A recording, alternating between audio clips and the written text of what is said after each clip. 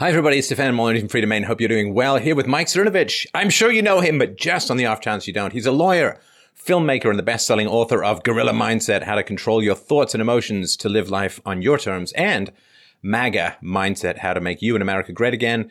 He is also the producer of the film documentary Silenced, Our War on Free Speech, and the upcoming, imminent, can't wait to see it, Hoaxed, the Media's War on Truth. And he's also got a new masterclass called The Power of Mindset Masterclass. It's on the verge of a full release and can be pre-ordered now. Cernovich.com, Cernovich, twitter.com/Cernovich, and GorillaMindset.com. Mike, thanks for taking the time today.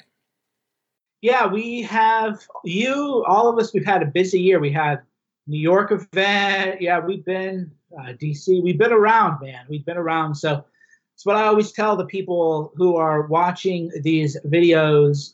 Don't just watch the videos. Say, hey, if they can go make moves in life, I can go make moves in life too. Oh, yeah. You never lose any weight just by flipping through a diet book. You actually have to do stuff in your life. But what I wanted to start with, before we get to the mindset stuff, let me know if you think this makes sense. If you want to paint a picture, you have to have an easel, right? You have to have something that you're going to put your canvas on so you can start painting. The easel's got to be anchored on the floor. And for me, I think a lot of people try and jump past physical health, exercise, getting your hormone levels right, making sure you get a full physical checkup. So before we just jump into the mindset, I wonder if you could talk a little bit about the base of the mind, where the relationship is to the body and your potential. Yeah, sure. One of the myths that unfortunately has not died off, even though it's been disproven by science, is mind-body dualism, the ghost in the machine, the idea that we're just this, conscious soul with no weight moving around this body, and we can tell the body to do all these things when, in fact, it just isn't true. Your mood, your soul, your spirit is all influenced by your physical body and your physical health.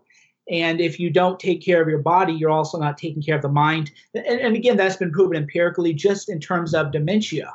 If you are overweight or obese, you're more likely to develop dementia. And then that magical mind or soul that you think you have suddenly doesn't work that well. And that's because of physical neglect. So you see a lot of people who are more intellectual that don't lift weights and in fact are a little judgy. Oh, what kind of brutish, meathead would lift weights and go to the gym. And well, actually, if you want to be more intelligent and more high conscious, then you should be lifting weights.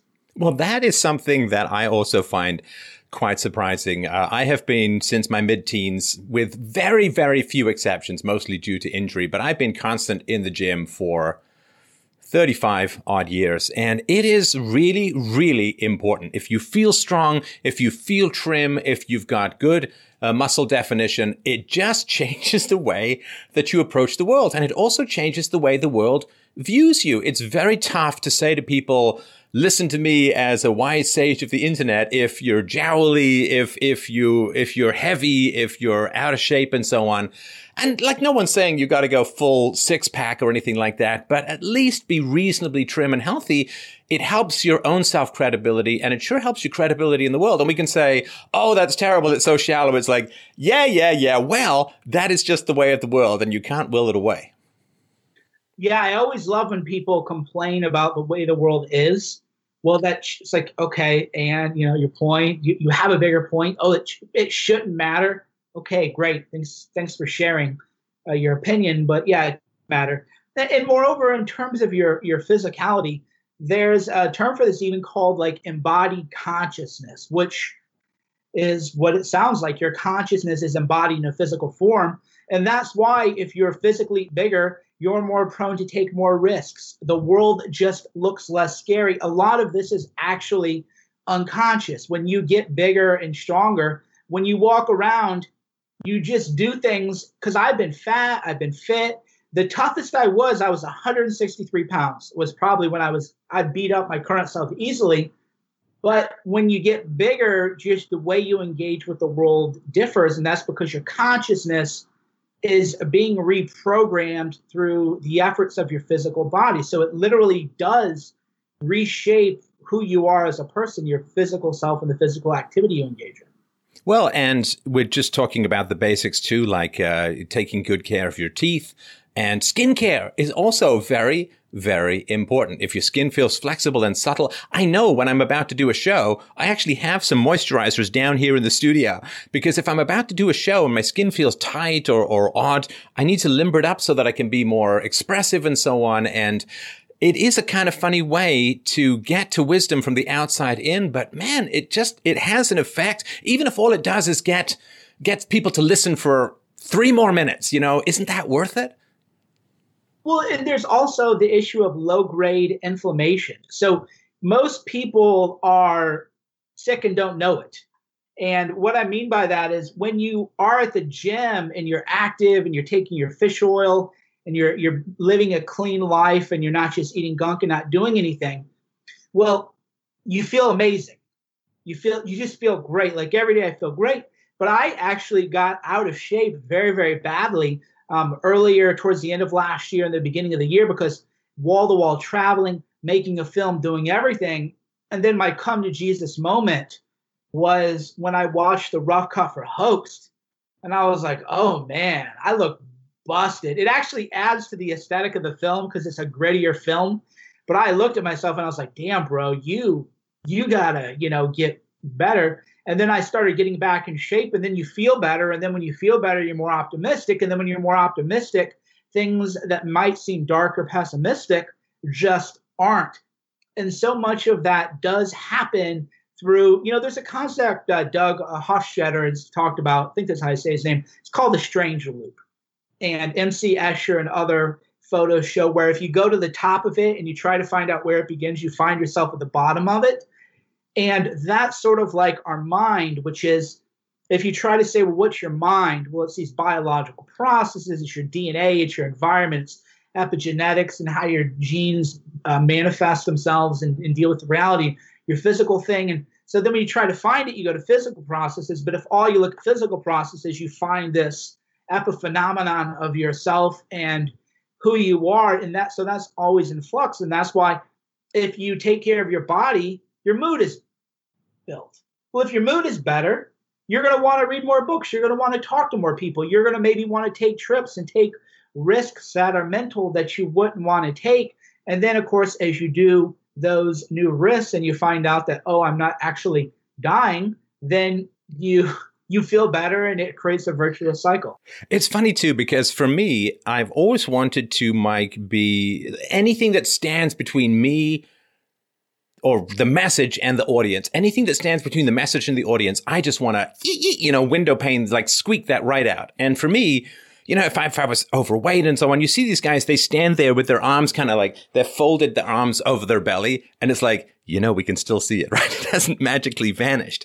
And I thought, okay, well, if I go out on stage and I feel fat or I'm afraid of being judged as fat or half the comments in the video are going to be about being fat or something like that, that's a distraction. And if you have a good enough message, don't you want to have nothing stand between you and the audience for your message? And if there's something that you could do, and I'm not, I'm bald or whatever, I'm not going to go get a sort of toupee or something, that would be embarrassing. But if there's something between you and the audience can be someone you want to get a job with, it can be someone you want to go on a date with, it could be somebody you want to befriend or a team you want to join, it doesn't have to be some big audience in an amphitheater. But whatever is between you and the audience, don't you want to work to just get that out of the way so that you can just talk directly to the audience and they can listen to what you're saying rather than look at who you are? Yeah, and the judgment is always going to be there, and especially if you have a male audience, the judgment is always going to be there. Even where, I would watch YouTube fitness channels and you can be like jacked and they'll say, well, your calves are small. Fortunately, right. Our people aren't like that. But yeah, that's really the way it's going to be is people are going to look at you and they're going to judge you. And then the world is going to treat you a certain way. And then the way the world treats you, of course, influences your view of the world. And then you think, the world is like a really bad place and everything. It's like, well, not really. The world is just responding to you and it might not be fair. That's the biggest, word that I would just like to eliminate from people's mindset is it's not fair because it's like, well, yeah, you're right. It isn't fair. It isn't. But what are you going to do? You're not going to change the world, change yourself. Well, this issue of fairness, oh man, it's one of the ones that I've struggled with the most. And I really, really liked the stuff that was going on in the Master Mindset class around that, because it's like that old cartoon where the woman's saying, "Hey, honey, come to bed, come to bed." And he's like, "I can't. There's still someone wrong on the internet." And it's the same thing with fairness. Like, I do want things to be fair. I do want things to be just. You know, this double standard of conservatives versus liberals just drives me kind of crazy. It's totally wrong to mine for old tweets if it's James Gunn, but it's totally right to mine for old tweets if it's you or if it's me or something like that. That double standard drives me nuts. And it just is what it is. You can point it out without it making you crazy. Yeah, and me, I mean, the greatest thing about the James Gunn thing was the articles would say James Gunn tweets should be ignored because Mike Cernovich has tweets. It's like, wait a minute. Ignore tweets, bad tweets, good tweets. But they end up, and I guess it's probably why I have so much fun, is that you and all of us, we made the media defend pedophiles, right? It's like they defended it. They said, oh, it doesn't matter. We made the media. We revealed that they would. I wouldn't say that we made them. Okay, well, yeah, we can word it differently. But yeah, we got them to definitely show their cards, because the way that I actually talked to multiple journalists about this, and I said, you know, you guys really did a dumb thing with the James Gunn thing. And they're like, well, why? And I said, you should have just did the story, say the tweets were bad, and then said I was a bad guy. I said, but instead what you did was you created a storyline, which is that there's this flawed person named Mike Cernovich who is out there going after people posting pedophile stuff. And I go, you gotta, you know, I said, in your minds, you just write some little dumb story and you lash out emotionally and you think you feel good because you're hurting me. But all you really did was you created a character arc. And then people read that and they go, wait a minute, James Gunn is bad. So the Cernovich guy must be okay. So I said, you should have just said James Gunn was bad and Cernovich was bad. This just shows the world is broken. Everybody, needs to get rid of these guys. And I said, but instead you defended him, but he was indefensible. So just through the virtue of, because again, human beings are not rational. That can make you upset or not. So the human mind, which is not rational, is always comparing things fairly or not. And the human mind goes, wait, they're defending James Gunn and attacking Cernovich. Well, if I have to choose between, this pedo stuff or Cernovich, then I'm going to choose Cernovich. Well, and that is the astounding thing. And that was a very, very instructive sequence to anyone, because it's clear as day to anybody with half a brain or anyone with a Twitter account. It's like, if you're on our team, you can do anything. You can pedo tweet. You can go to vile, horrific To Catch a Predator theme parties. You can pose with friends of yours pretending to choke women dressed as little girls. Like, you can do anything you want if you're on our team. And to me, the underlying narrative of that, Mike, is that if you've got a lot to hide, we know which team you want to end up on, because you can't get away with that stuff in conservative circles, man. They'll disembody you like nobody's business. Yeah, and that's why the evil people go to the left, because the right throws people out too quickly. Yeah. I draw the line personally at Nazi salutes and stuff. It's like, okay, so that's why. Fair enough. Can you draw the line at pedophilia? No Nazi salutes, no pedophile stuff. And then, you're a hardcore Maoist. Well, yeah, Mao was technically a mass murderer, but maybe you're just wrong. Maybe we get, but we should have a couple of hard lines. No Nazi salutes, no pedophilia. And then everything else we can kind of, argue over. But so we're willing to say, hey, no Nazi salutes. How about you guys over here say no pedophilia? And they're like, well, but if it's just a joke, leave us alone. We, blah, blah, blah. Yeah. It's just one of these funny things where they see racism and sexism and Islamophobia everywhere they look. Even if nobody else can really see it, they see it clear as day. And yet you scroll after scroll, pedo tweet. It's like, no, that's just a joke. There's nothing to see there. And it's like, so the evil that you're seeing is imaginary, but the evil that's right in front of you, you can't even see it at all. It is, if people are going to say you're doing dog whistles, okay, well, here's clear pedo stuff, like hundreds of them. Hundreds. well, they're just jokes. There's no punchline. There's no setup. If you just say that you're attracted to children, okay, that's not like a joke. A joke would say, there's a punchline. There's a setup. There's an idea that is leading into something. And if you just say that you like kids, then that's what you're saying. Yep. Yeah, no, I mean, where's all the forgiveness for, misinterpreted stuff from you and I, where people can say, no, it's just a joke. Even when we were actually making jokes, there's no forgiveness because it's all taken out of context. But, oh, that is wild stuff. All right. So tempting though it is with the gossip, let's talk about some of the foundationals of mindset. So when you were putting this masterclass together, what were your sort of major objectives? I know you rarely ramble into things without a defined plan. So what were you trying to get at? Right. So I told people that Gorilla Mindset was like the beginning. So you and I, you read Gorilla Mindset. We've talked about it, and it's very concrete. So if you're a very, a very orthodox sort of thinker, you pick up this book and you're like, oh, wow, here's a chapter. Here's a step-by-step guide on how to do things. And I follow this guide and wow, amazing. My life is improving. So with this one, I don't like the word esoteric. Maybe abstract is a better word. Refined.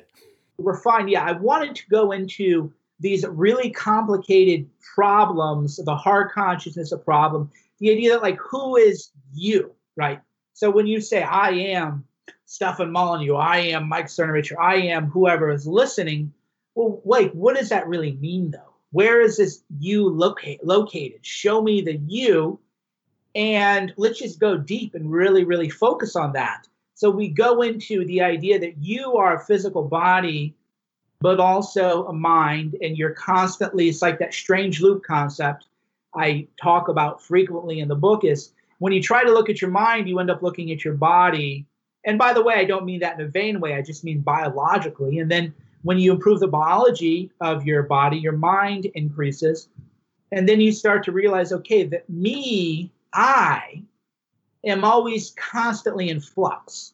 There's a philosophical thought experiment called Neurath's boat, which is what happens if you leave England and you're traveling to the US on a boat and you keep replacing parts of the boat during the trip. And then towards the end of the trip, when you land, every original piece of wood has been replaced. Are you still the same boat?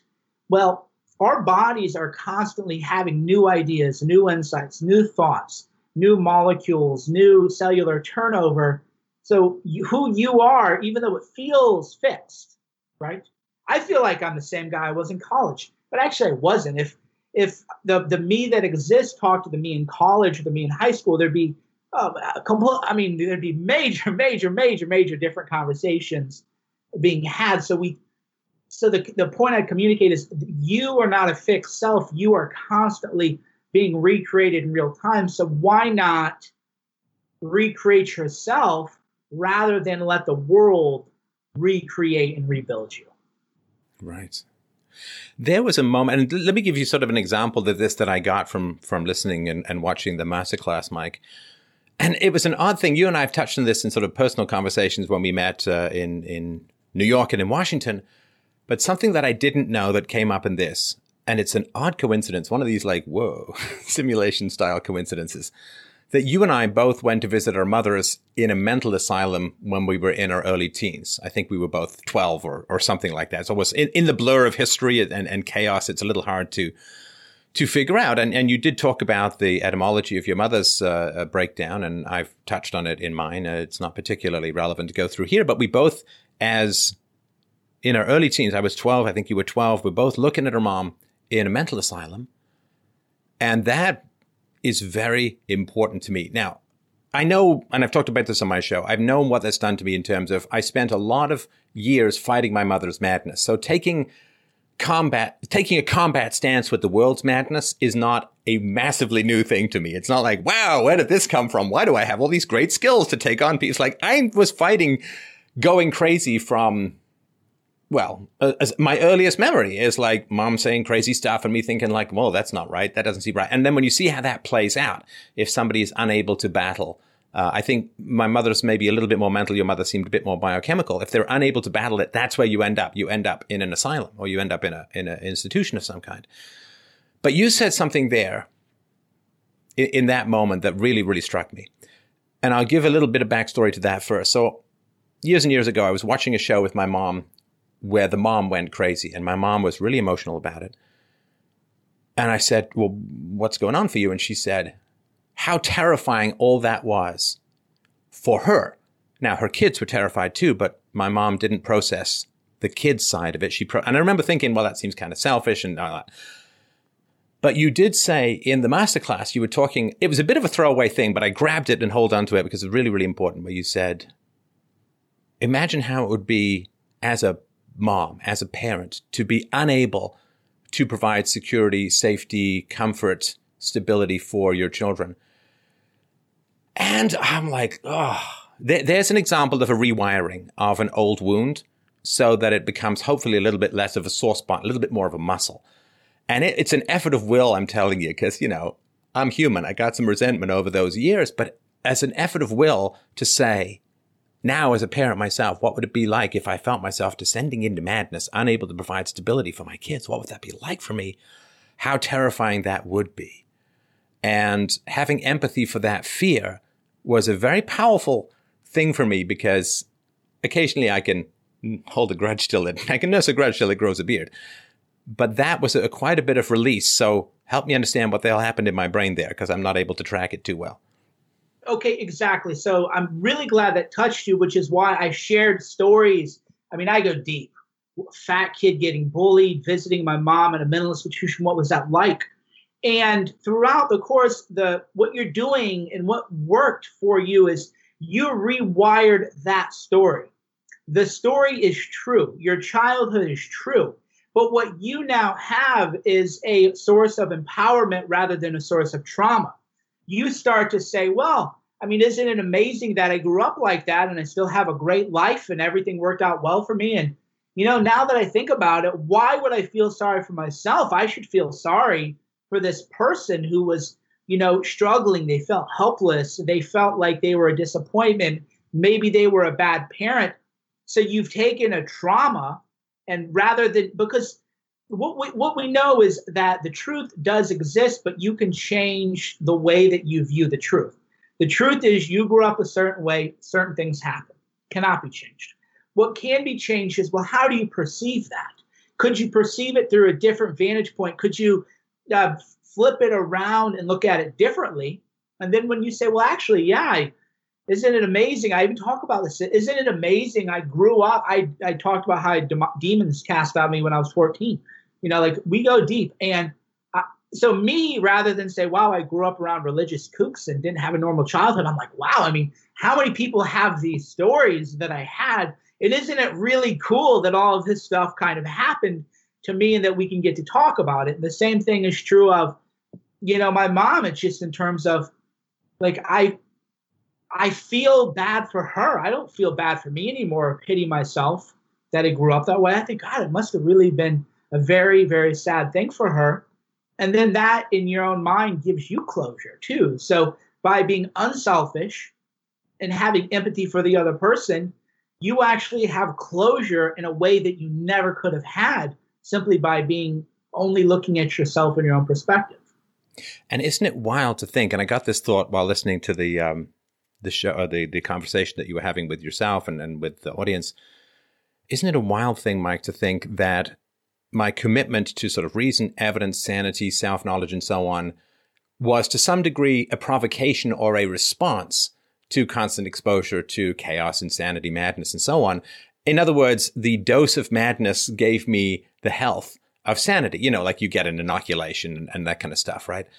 And that was, I've had that kind of thought before, but there's thoughts that pass by, and then there's stuff that, like the birds that fly by and then the birds that land on your hand. The birds that actually land on your hand, they get a lot more attention. And that thought really, really struck me about how it's so hard for me to think that there could be any gratitude for what I suffered as a child.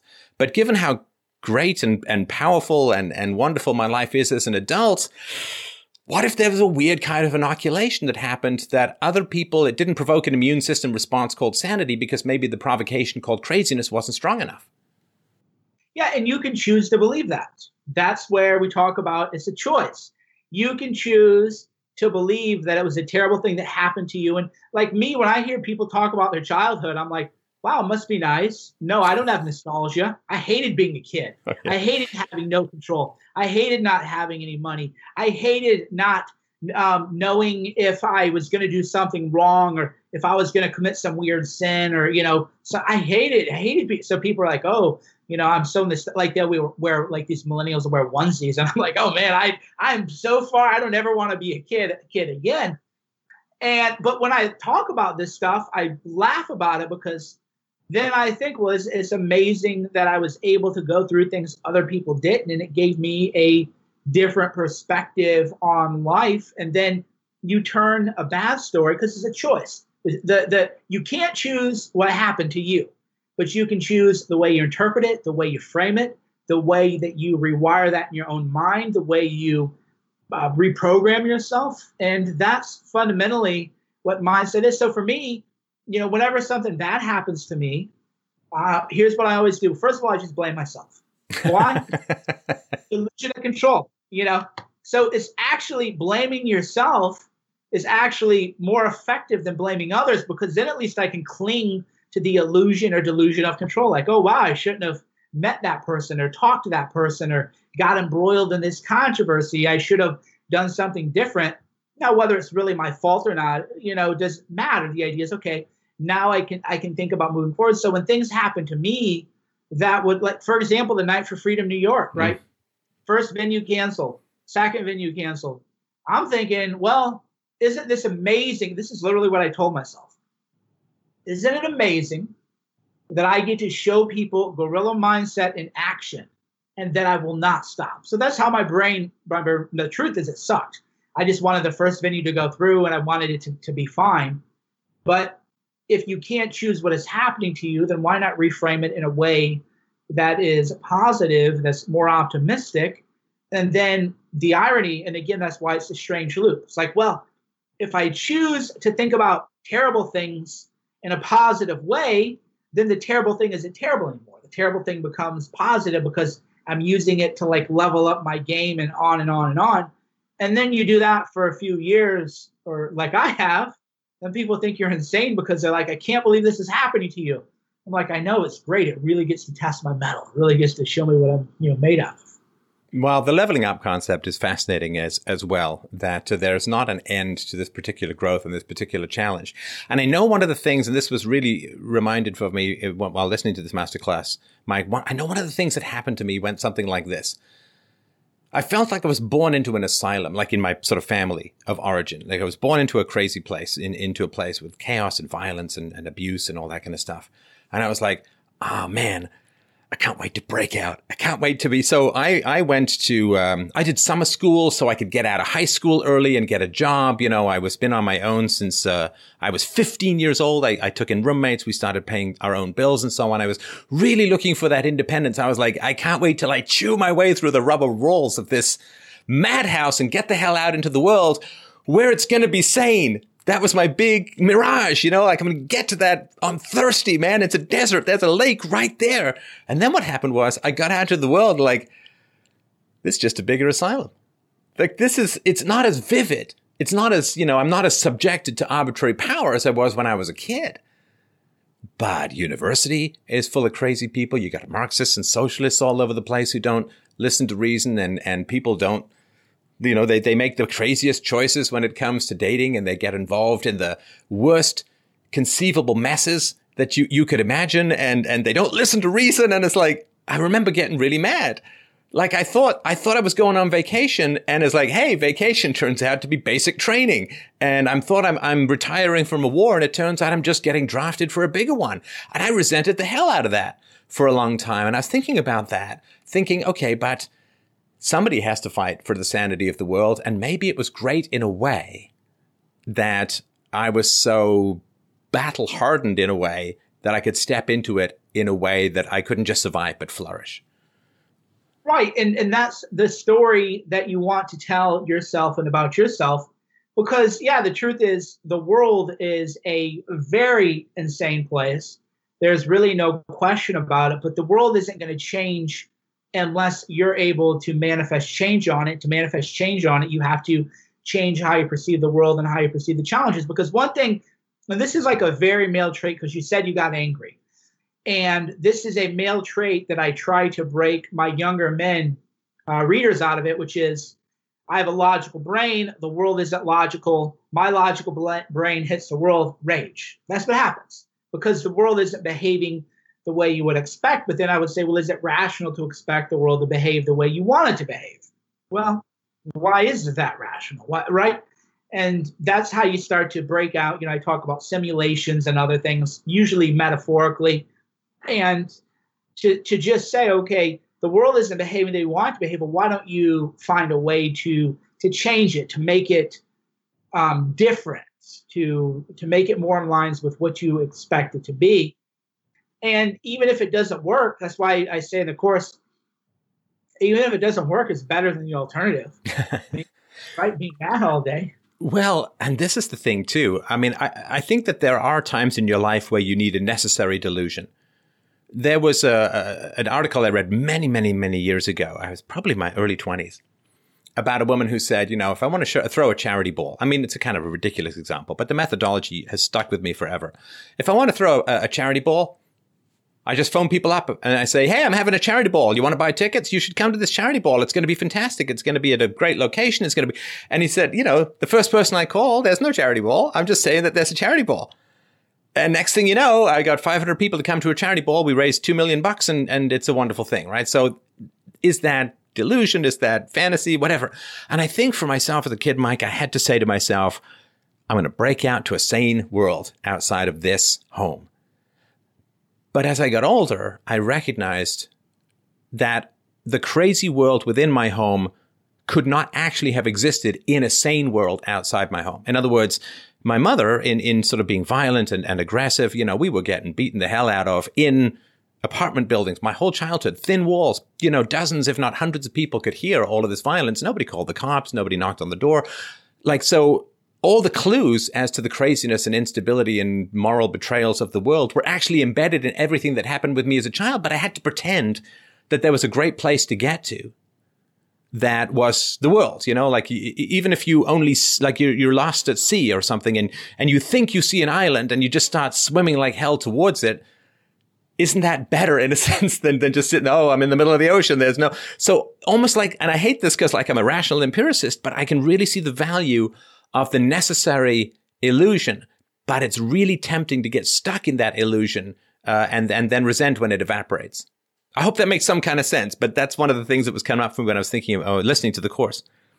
Yeah, no, I mean, the biggest BS that I say, which is true, is that I can't be wrong because even if I'm wrong, you're going to wake up hopeful. You're going to wake up inspired. You're going to think you have a shot. So even if everything I say isn't true, it is true because you do live a better life. So what people realize and why it isn't delusional is, wake up tomorrow. Nothing I do matters. The world is rigged against me. It's terrible. The media hates me. This is sad. Okay, watch what happens to your life.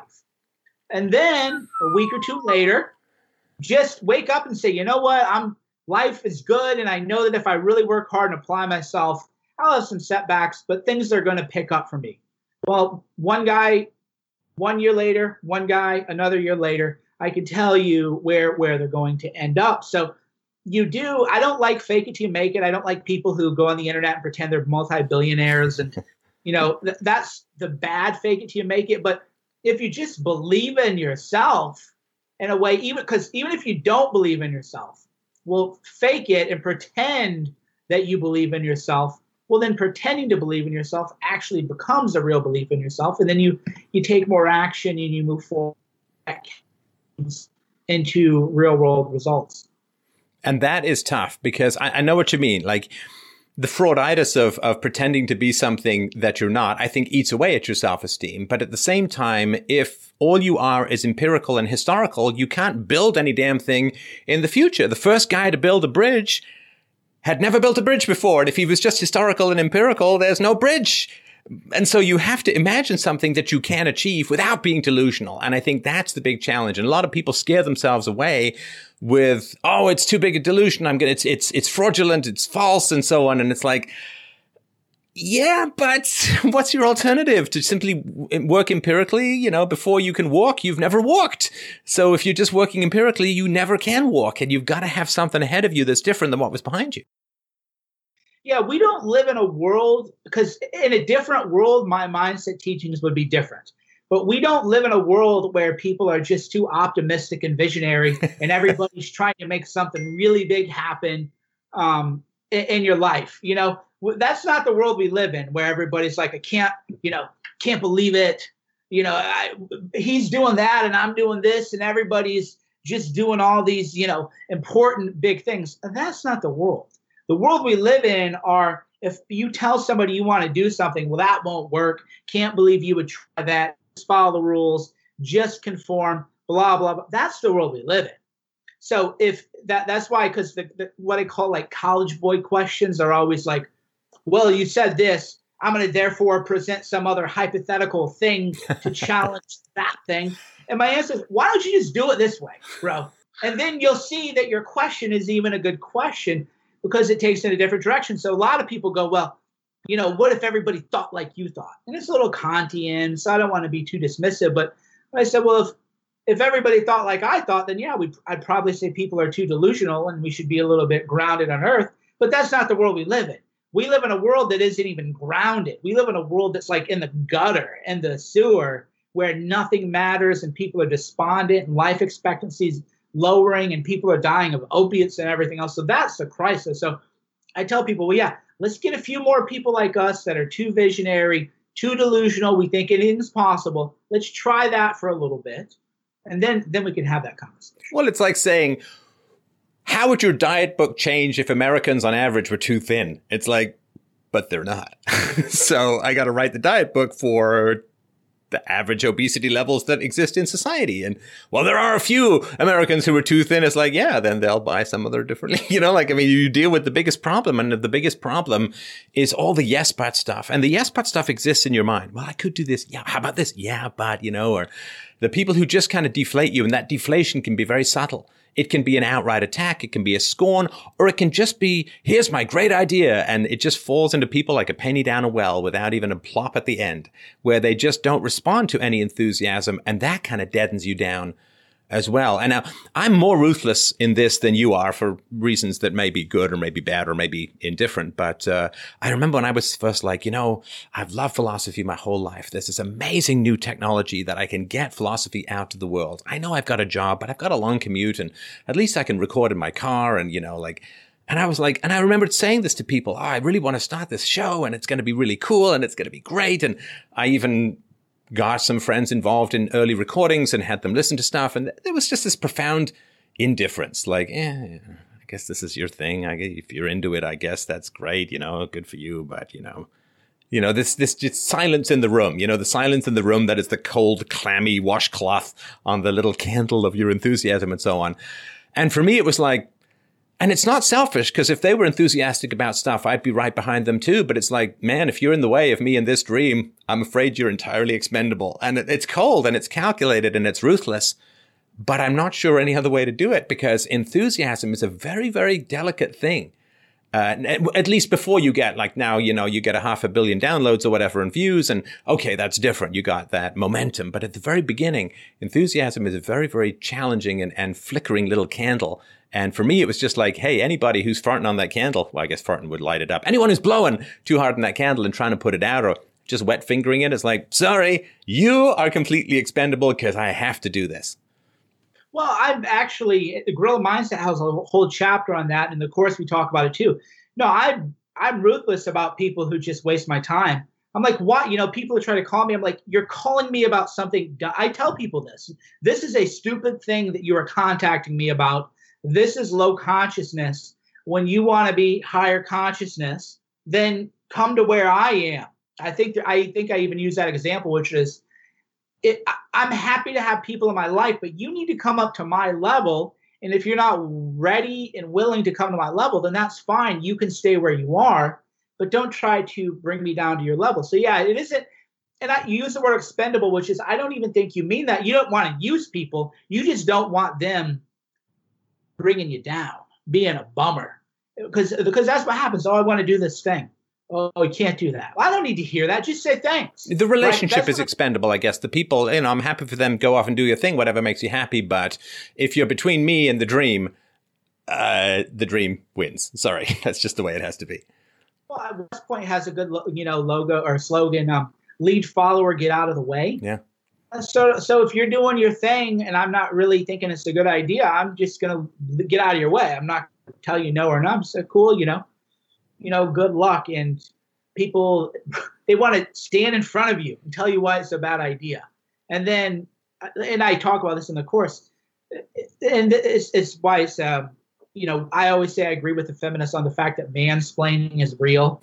You tell a man you want to do something and he's always going to tell you why it won't work. And there's nothing novel or unique about telling people why something won't work. That's what 99 of 100 people are going to do. So men, we tend to feel special. I really offered my criticism. It's like, no, actually you didn't. You said the same thing every other a-hole out there had to say. If you really want to, be a man, so to speak, then find a way to make something work, or find a way to be inspirational, or just don't say anything. Just go away. Oh, this trap drives me crazy. Well, not so much anymore, ever since I went to this masterclass. But this trap of like, I've got feedback for you, and it's just going to be some negative, basic bitch nonsense drizzle. Not enough to avoid, but just enough to just kind of clammy up your soul for the rest of the day. And you're like, it doesn't have. Oh, so I guess you can't take constructive criticism, and this kind of stuff. And it's like, you have to sell criticism, man. You have to make me want the criticism. Hey, I'm happy with criticism. I criticize myself. Every time I do a speech, I look it back and I'm like, I could have done this better. Let me aim this. I'm constantly tweaking. It's great. Fantastic. But people have to earn the right to criticize me or criticize you. You have to make me want your criticism. And if it's just kind of negative and you don't have much to show in terms of your excellence and so on, it's like, it's just clammy and it's a downer. Well, they're losers. I mean, I block those people and then they'll email me, why'd you block me?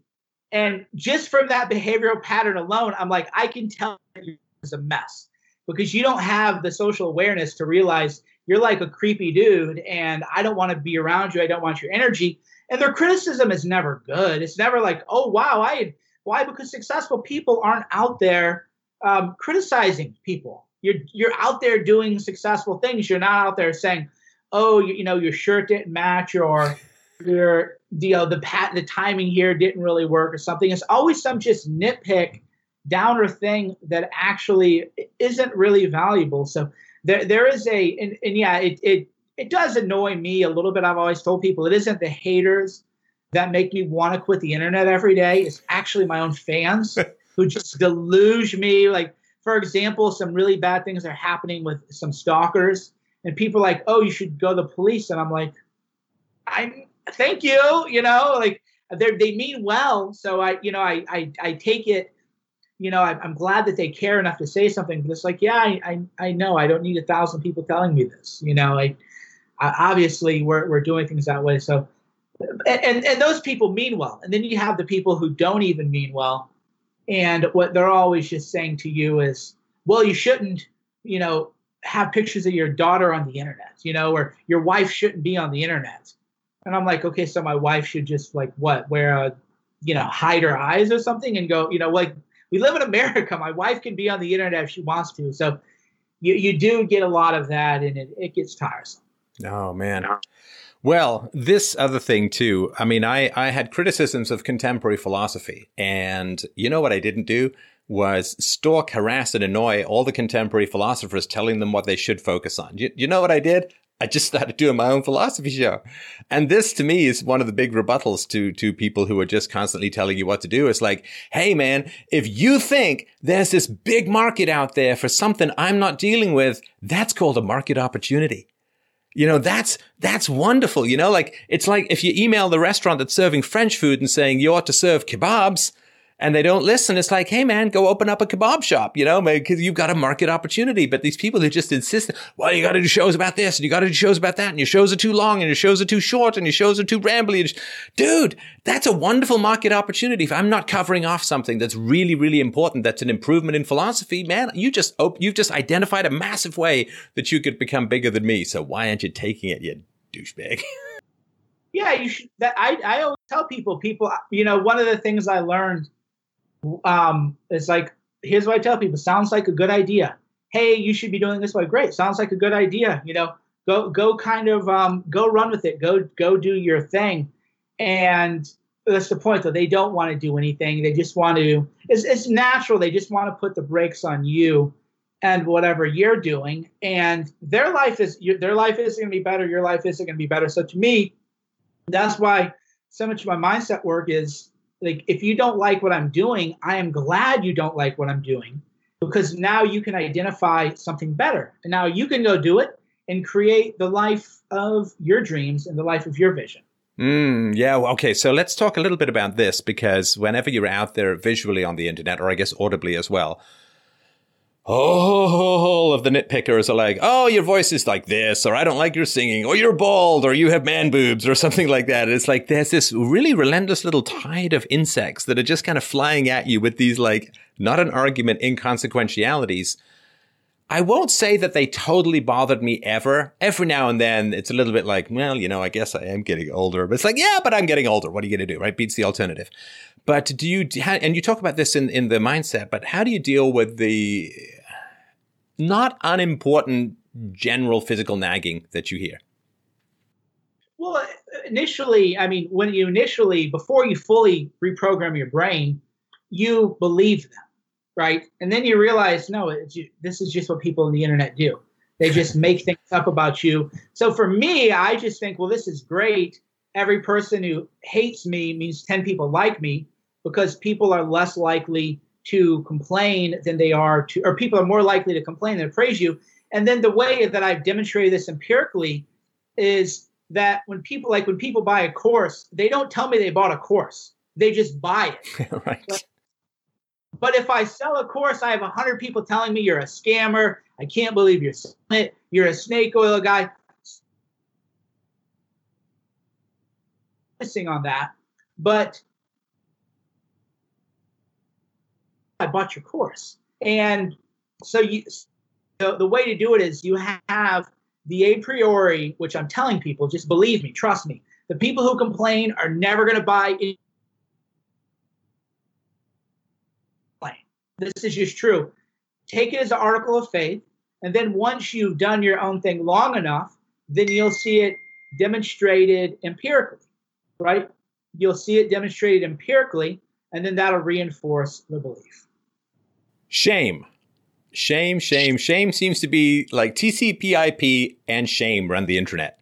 And this sort of public shaming, public flogging is a big deal for a lot of people. And you've got some very powerful stuff to say about rewiring your brain to avoid shame. Because, man, shame is one of the most toxic substances that can be injected into your biosystem. Okay, so shame is physiological and emotional biofeedback from the system, from the global brain, from the whatever it is that we want to call it.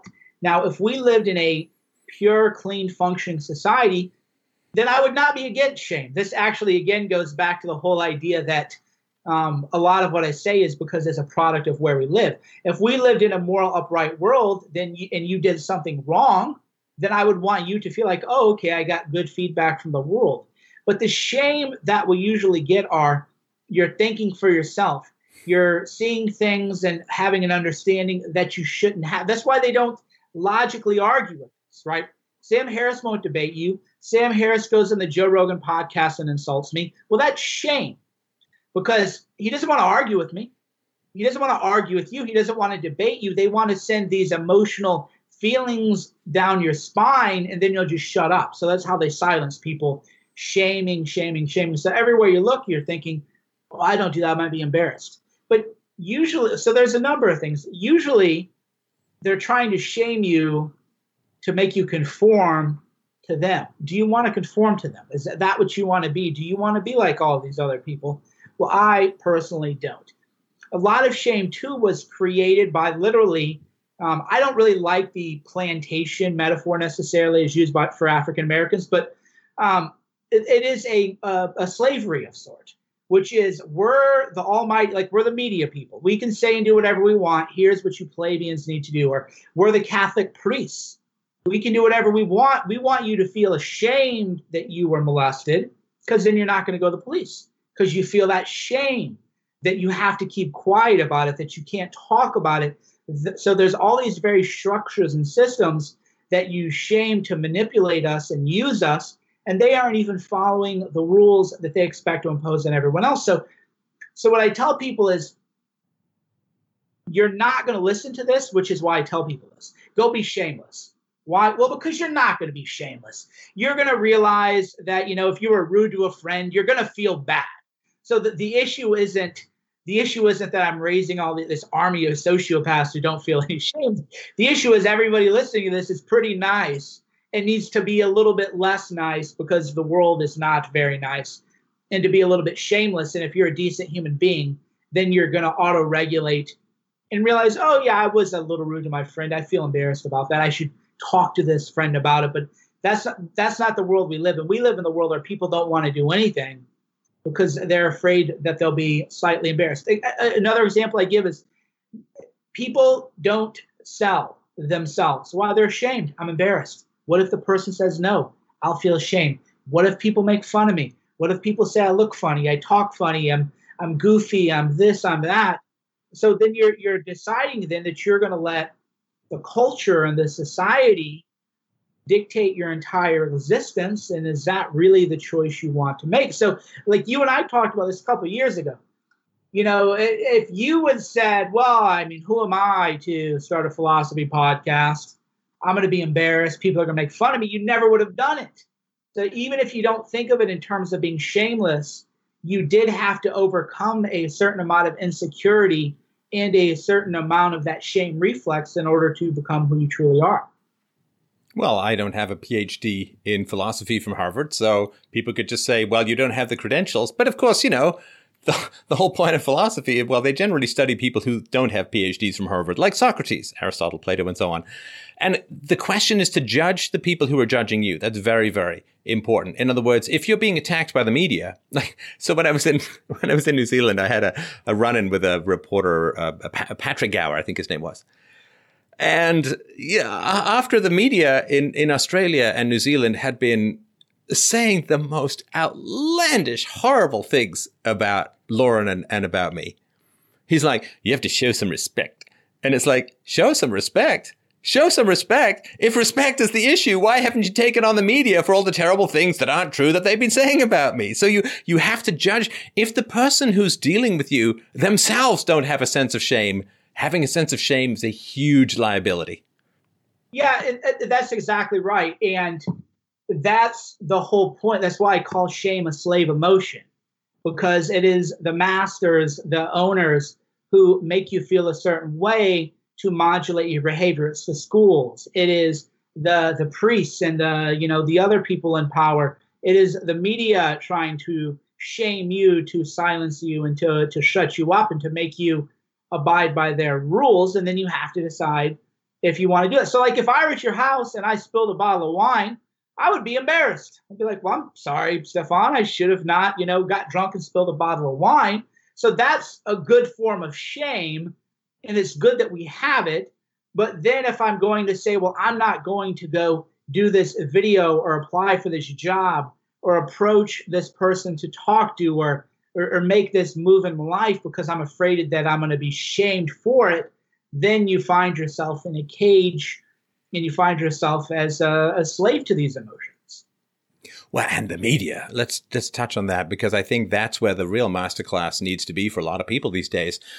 The media, I mean, so there's 200,000 fewer reporters now than there was in the year 2000. I mean, I think anybody with half a brain has gotten out. And certainly in my interactions with the media, that would seem to be a pretty good metric, because why would you want to walk when there's a jetpack? And why would you want to be in the mainstream media when there's the alternative media where you can actually tell the truth and free of sort of collectivist control?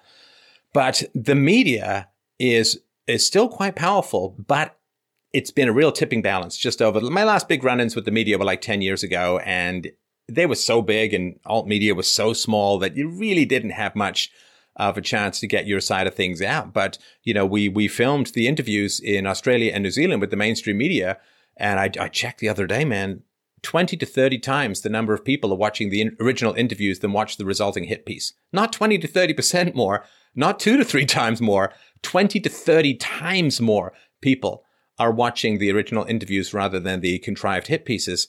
That is an astonishing flip. I would not have guessed the ratio was that high these days, but people seem to be so sick of it. And, anytime the media comes at me or comes at you or attacks people that I care about, I'm like, yeah, but you know what we've never done? Never started any wars.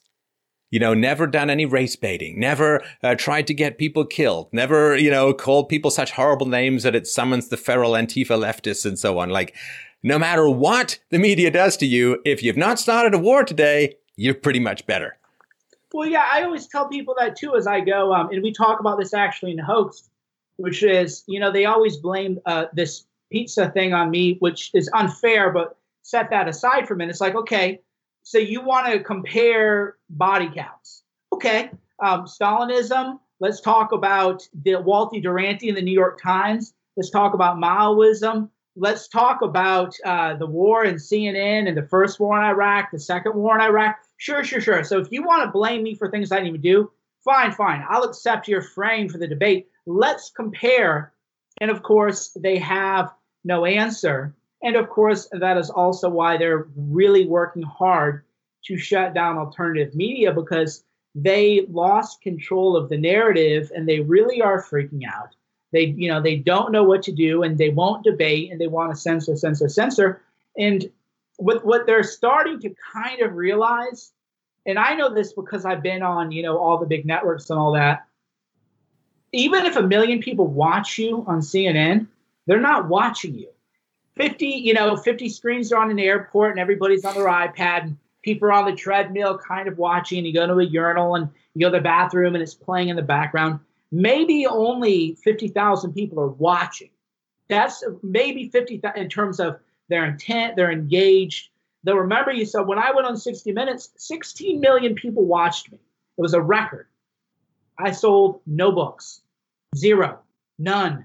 It was a cool guy thing that I got to do so my followers could see me in the major leagues. That's the only reason I did it. Was like Madison Square Garden. If you ever had any doubt, I'm the real deal. They brought in their best reporter to take me out, and it didn't work that way.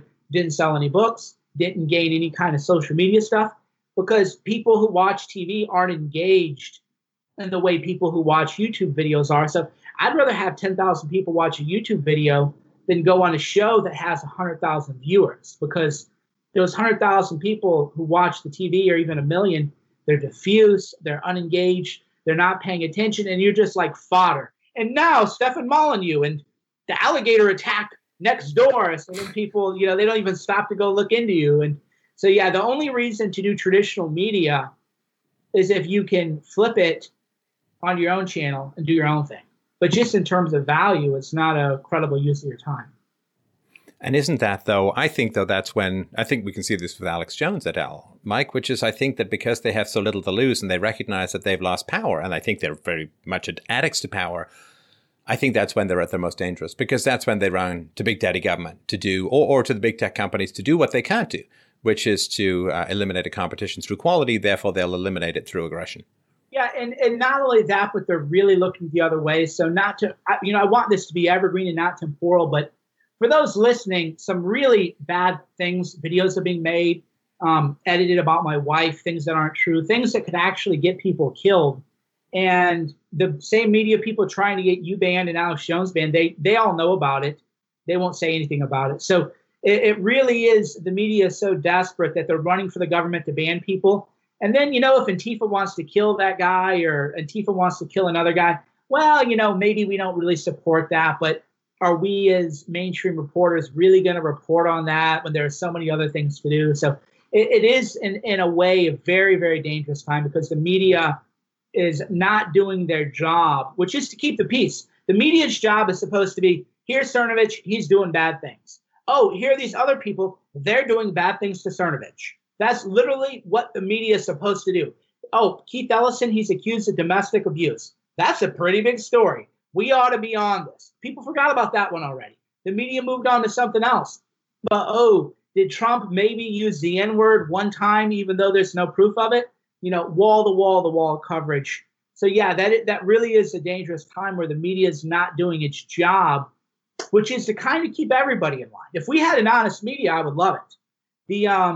I would love an honest media that would say, "Hey, Cernovich, you went too far over here. Oh, and hey, Antifa, you guys went too far over here. Let's kind of play a clean game and kind of keep it here." I would love to have a real free press in America. Well, of course, if we get hurt or we get put off the internet, I mean, it's great for them. There's no neutrality because we're direct competitors. In fact, we're competitors who are kind of winning. And so, and the way they frame these things, I mean, you've seen it and you've seen it with what happened at the Deplorable. I saw it with feral leftists attacking buses, bringing fans to come and see the show that Lauren and me were doing, and I were doing. And the fact is, of course, they say, well, the way they frame it's always the same way. It's, well, these horrible people have come to town and violence has resulted.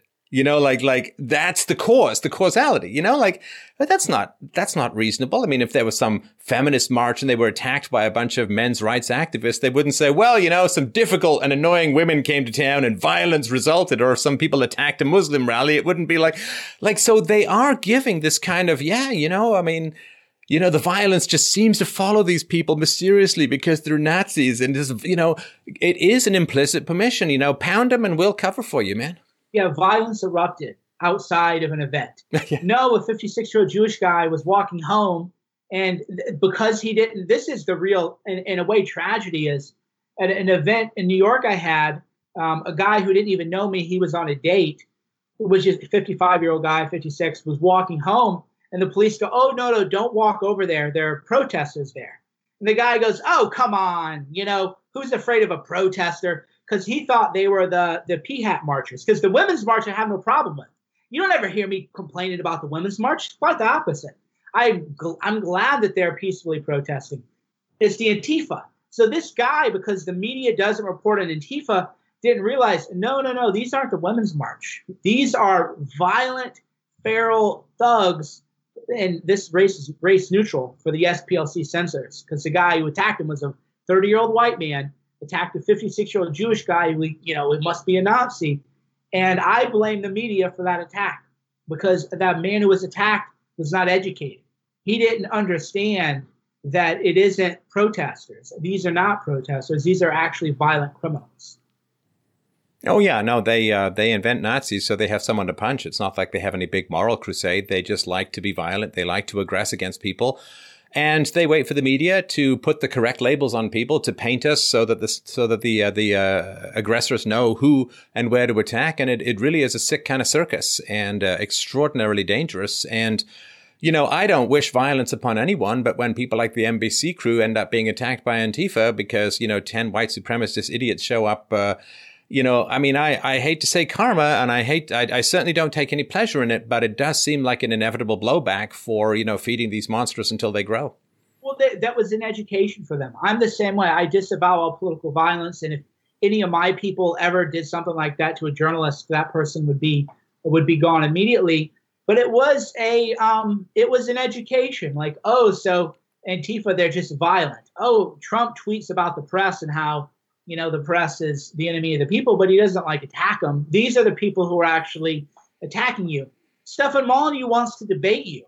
Mike Cernovich will debate you. I don't want to censor you. I want you out there with your cameras, you know, doing things. I just want you to be honest. So it was an education for them. So in a way, that pathetic little rally woke up, I think, a lot of people in media as to what is really happening. And there are some good people in media. Not many, but there are some, and you know, I think they'll pick up on it. Right. So let's give people the building blocks to an extraordinary life. Because look, it is a great life. It can be stressful sometimes, it can be frustrating at times, but it's a great life. And not least of which is the satisfaction of never ever doubting whether you've had an effect on the world. I am immensely proud of what I have done over the past 12 years as a public figure. I'm immensely proud of my body of work. I'm immensely proud of the positive effects I've had on families, on parenting, on society, on understanding. It's been a wonderful ride, worth every moment, almost every moment. There's been a few moments, but for the most part, every moment. And I think people look at you and say, you know, I mean, it's a great life. It's an exciting life. It's a dynamic life. It's a powerful life. And people yearn for it, but maybe they think that we walk on clouds or, there's never any problems or it just kind of rolls into our lap or something. What are the essential building blocks that are going to help people ascend to the heights of power? Well, one is you have to believe in yourself and you have to believe you matter. That's the fundamental decision that you have to make in your life, is that you do matter and that your life does matter. And because if you don't start there, the power of believing in yourself, nothing is going to happen. If you don't believe that you matter and your choices matter, then what are you going to do? You'll be a nihilist. You'll be one of these people, life is meaningless. What's the point of life? Just some crybaby existentialist, right? Here's what I always tell those people too, by the way, is I go, life doesn't matter. No. And I go, okay, cut your leg off. What do you mean? Well, life doesn't matter. Why don't you just go chop your leg off? Well, I would never do that. It's like, okay, then quit being an existential little crybaby, thinking, because there is some Sartre, that the life is, purposeless and everything. So you have to start from the belief that you are worth it, that you matter, and that you should believe in yourself. Step one. And then once you do that, you have to take action. Small action every day. Smaller action every day. Okay. That's where Jordan Peterson stuff is good. Make your bed. Have good posture. There's a whole posture on Gorilla Mindset which came out before Jordan's book. Just the idea that, be proud of yourself. Walk with some kind of dignity, right? Treat people with dignity. Treat yourself with dignity. Treat yourself. I always tell people too, treat yourself. Have a belief that you deserve to be treated a certain way with a certain amount of dignity, and treat other people that way also. Oh, it's a great point you have in the masterclass there, which is, if you spoke to a friend the way that you speak to yourself, what would your friend say? It was stupid. You did the wrong thing. You're just such an idiot. It's like, you'd never say that to a friend of yours and be a friend. Why the hell would you ever say that to yourself? Yeah, you wouldn't have a friend. You wouldn't have a friend. You would have no friends in your life if that's how you talk to people. So yeah, I'm very hard on myself. Sometimes too hard, where earlier this year, it was actually in May, and I was like, man, you're a loser, dude. You've done nothing this year. And then I sat down and was like, oh no, actually you have. But when you live on the internet, the pace of life is so fast that it's like a week and you haven't done something really big. You're like, and in a way, that's why I pry on the internet too much, is it does change your conception of moves. But yeah, that's the idea, is just talk to yourself in an encouraging way. Yeah, you didn't do the right thing here. Here's the way to do the right thing in the future. Next one is, you always have to have a vision for the future. Rather than, these things happened in my life, I can't believe this stuff is going on. No, you have to have a life vision. What am I moving towards? What am I walking towards? What am I trying to bring myself closer to? Positive life vision that's concrete, that's clear, that is something that you can feel, put your hands around, put your mind around. And then you just got to walk forward to that vision every day, a little bit every day. Patience is another key virtue, which is that on a long enough timeline, you're probably going to get what you got coming to you. Not always. For better and for worse. Yeah, for better or worse. There are exceptions. There are people, terrible things have happened that are unfair. Absolutely. As a rule, if you wake up and you really apply yourself and you get on that grind, you believe in yourself, you have a vision, you're moving towards that vision, and you keep pushing forward. Might take you 10 years, might take you 20 years, depends on how you are. But you'll get there. I even use the example, I ask people, how's George R.R. Martin and the Game of Thrones guy? He was basically a loser until he was like 58, never really had any success. Now he's got Game of Thrones. So George R.R. Martin is like living the dream to the extent he won't even finish his books. And people are like mad at him. And George R.R. Martin's like, I'm so miserable because I didn't hit it big till I was in my 60s. Right. And that's where the patience comes in, is that when you do finally make it, you don't cry because you didn't make it sooner.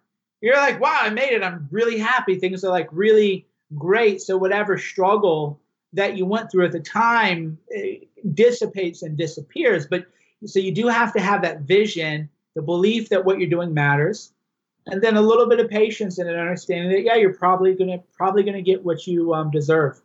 So be good. And also, I try to remind people to be very, very specific in their language, which is, so I was, years ago, I was on a business trip with someone, and it was a dicey business trip, and I knew it was dicey going in. Great rewards, but some great risks, and things didn't work out. And the guy who invited me along said, "Man, I'm so sorry I got you into this." I'm like, no. Do not take agency from me. Do not take agency from me. I chose to come here. I knew there were risks. I knew there were rewards. So we rolled snake eyes, but my hand was on the dice. I chose to join. So make sure you don't strip agency from yourself. I mean, I do this call-in show, right? And people are like, well, we just ended up getting divorced. It's like, no. Take the language of inevitability out of your life, because recognize that whenever you say, well, my boss just had it in for me, or things just didn't work out, or it just happened. It's like every time you use the passive voice, you're stripping yourself of your power to change things in the future. There's this big scalding rock called free will and personal responsibility that if you grab it and take the burn and take the heat and the stink of your own smoke and flesh, you gain superpowers in the future, because the passive voice robs you of the capacity to make things happen in your life. Yeah, and that, again, that is all reasoning from the belief that you matter. And again, just blaming yourself, even if it's not your fault. Because again, there's all these paradoxes in life, which is, one of them is you learn is if you want to be selfish, you have to be unselfish. Because for the most part, when you give people what they want, they give you back more than you thought. And if you're always selfish and petty, you tend to be short-sighted, and you tend to nurse grievances that maybe you shouldn't exist.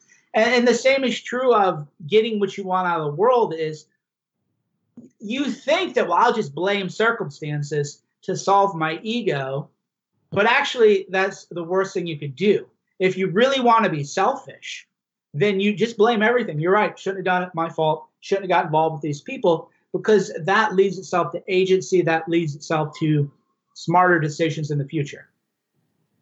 And if you have a goal that's bigger than your own mere personal preferences, because, people have a goal like, I want to be rich. Why? Because I want to buy things. I want to have things. It's like, do you know how you become rich? Is you provide value to others. That's how you become rich in an honorable rather than a predatory way. You provide some value to other people to the point where they're happy to give you some value that they've gotten.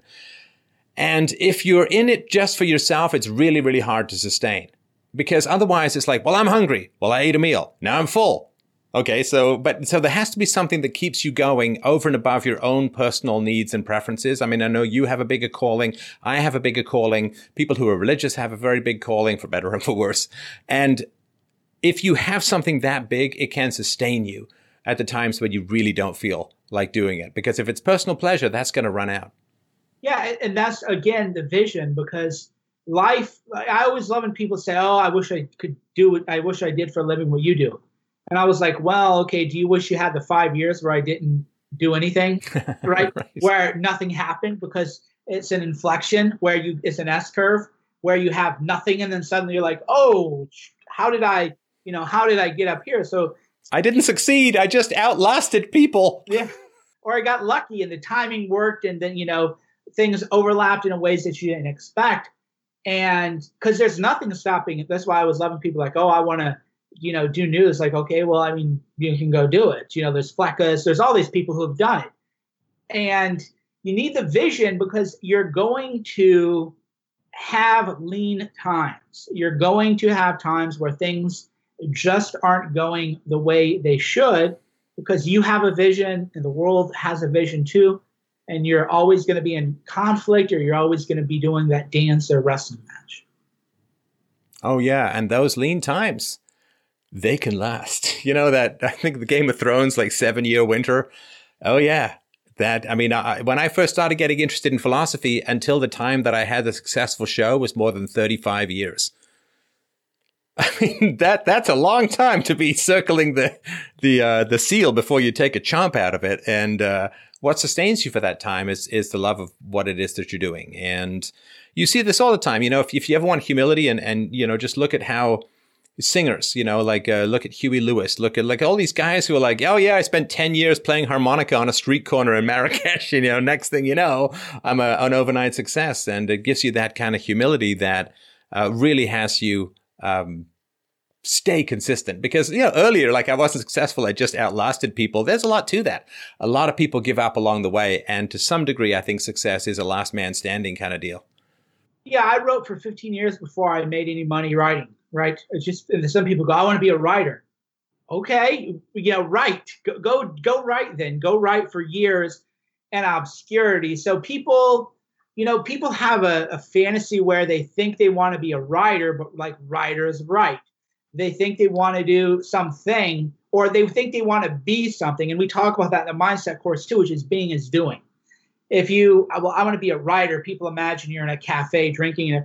Well, sure, like I've written from Parisian cafes, but you know what I did? I worked. I still grinded away. And when I'm not in a cafe in Paris, then I am in my office writing with nobody around and the lights are off, or maybe just listening to a little music. So, but they have this sort of ideal or idyllic vision of what it is.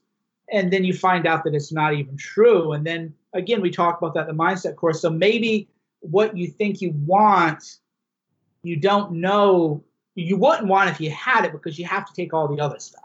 Right. That's true. Yeah, no, I'd written 30 plays, 6 novels, a nonfiction book, all without making a penny or getting it anywhere. I mean, if you love to write, then you're a writer. And if you just want to be a writer like some abstract thing or make money at writing, it ain't going to happen. All right.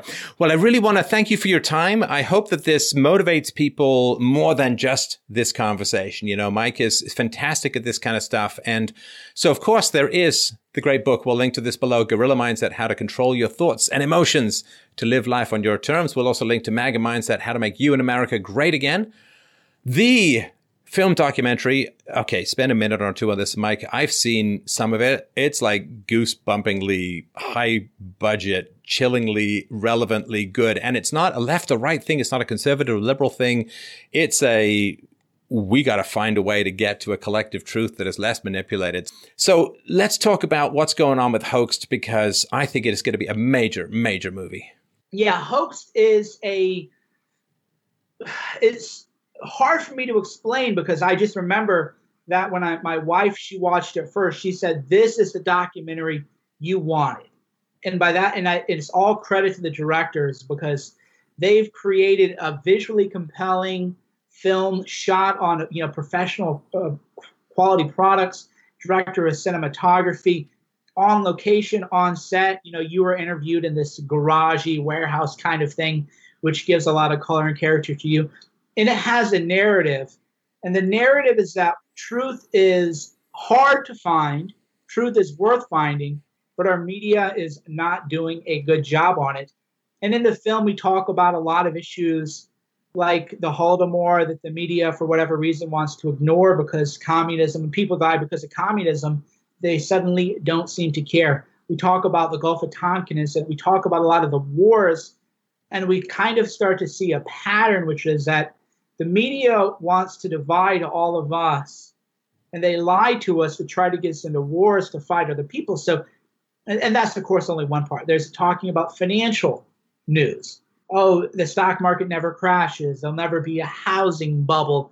And it's all set in a really cool structure with a lot of interesting people in it, including you, Scott Adams, Alex is in it. A bunch of people are. Some surprise guests that the media are going to freak out about.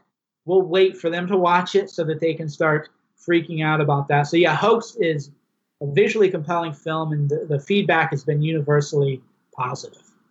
Yeah, and it's going to be a real game changer for people's understanding of the media and its power and its weaknesses.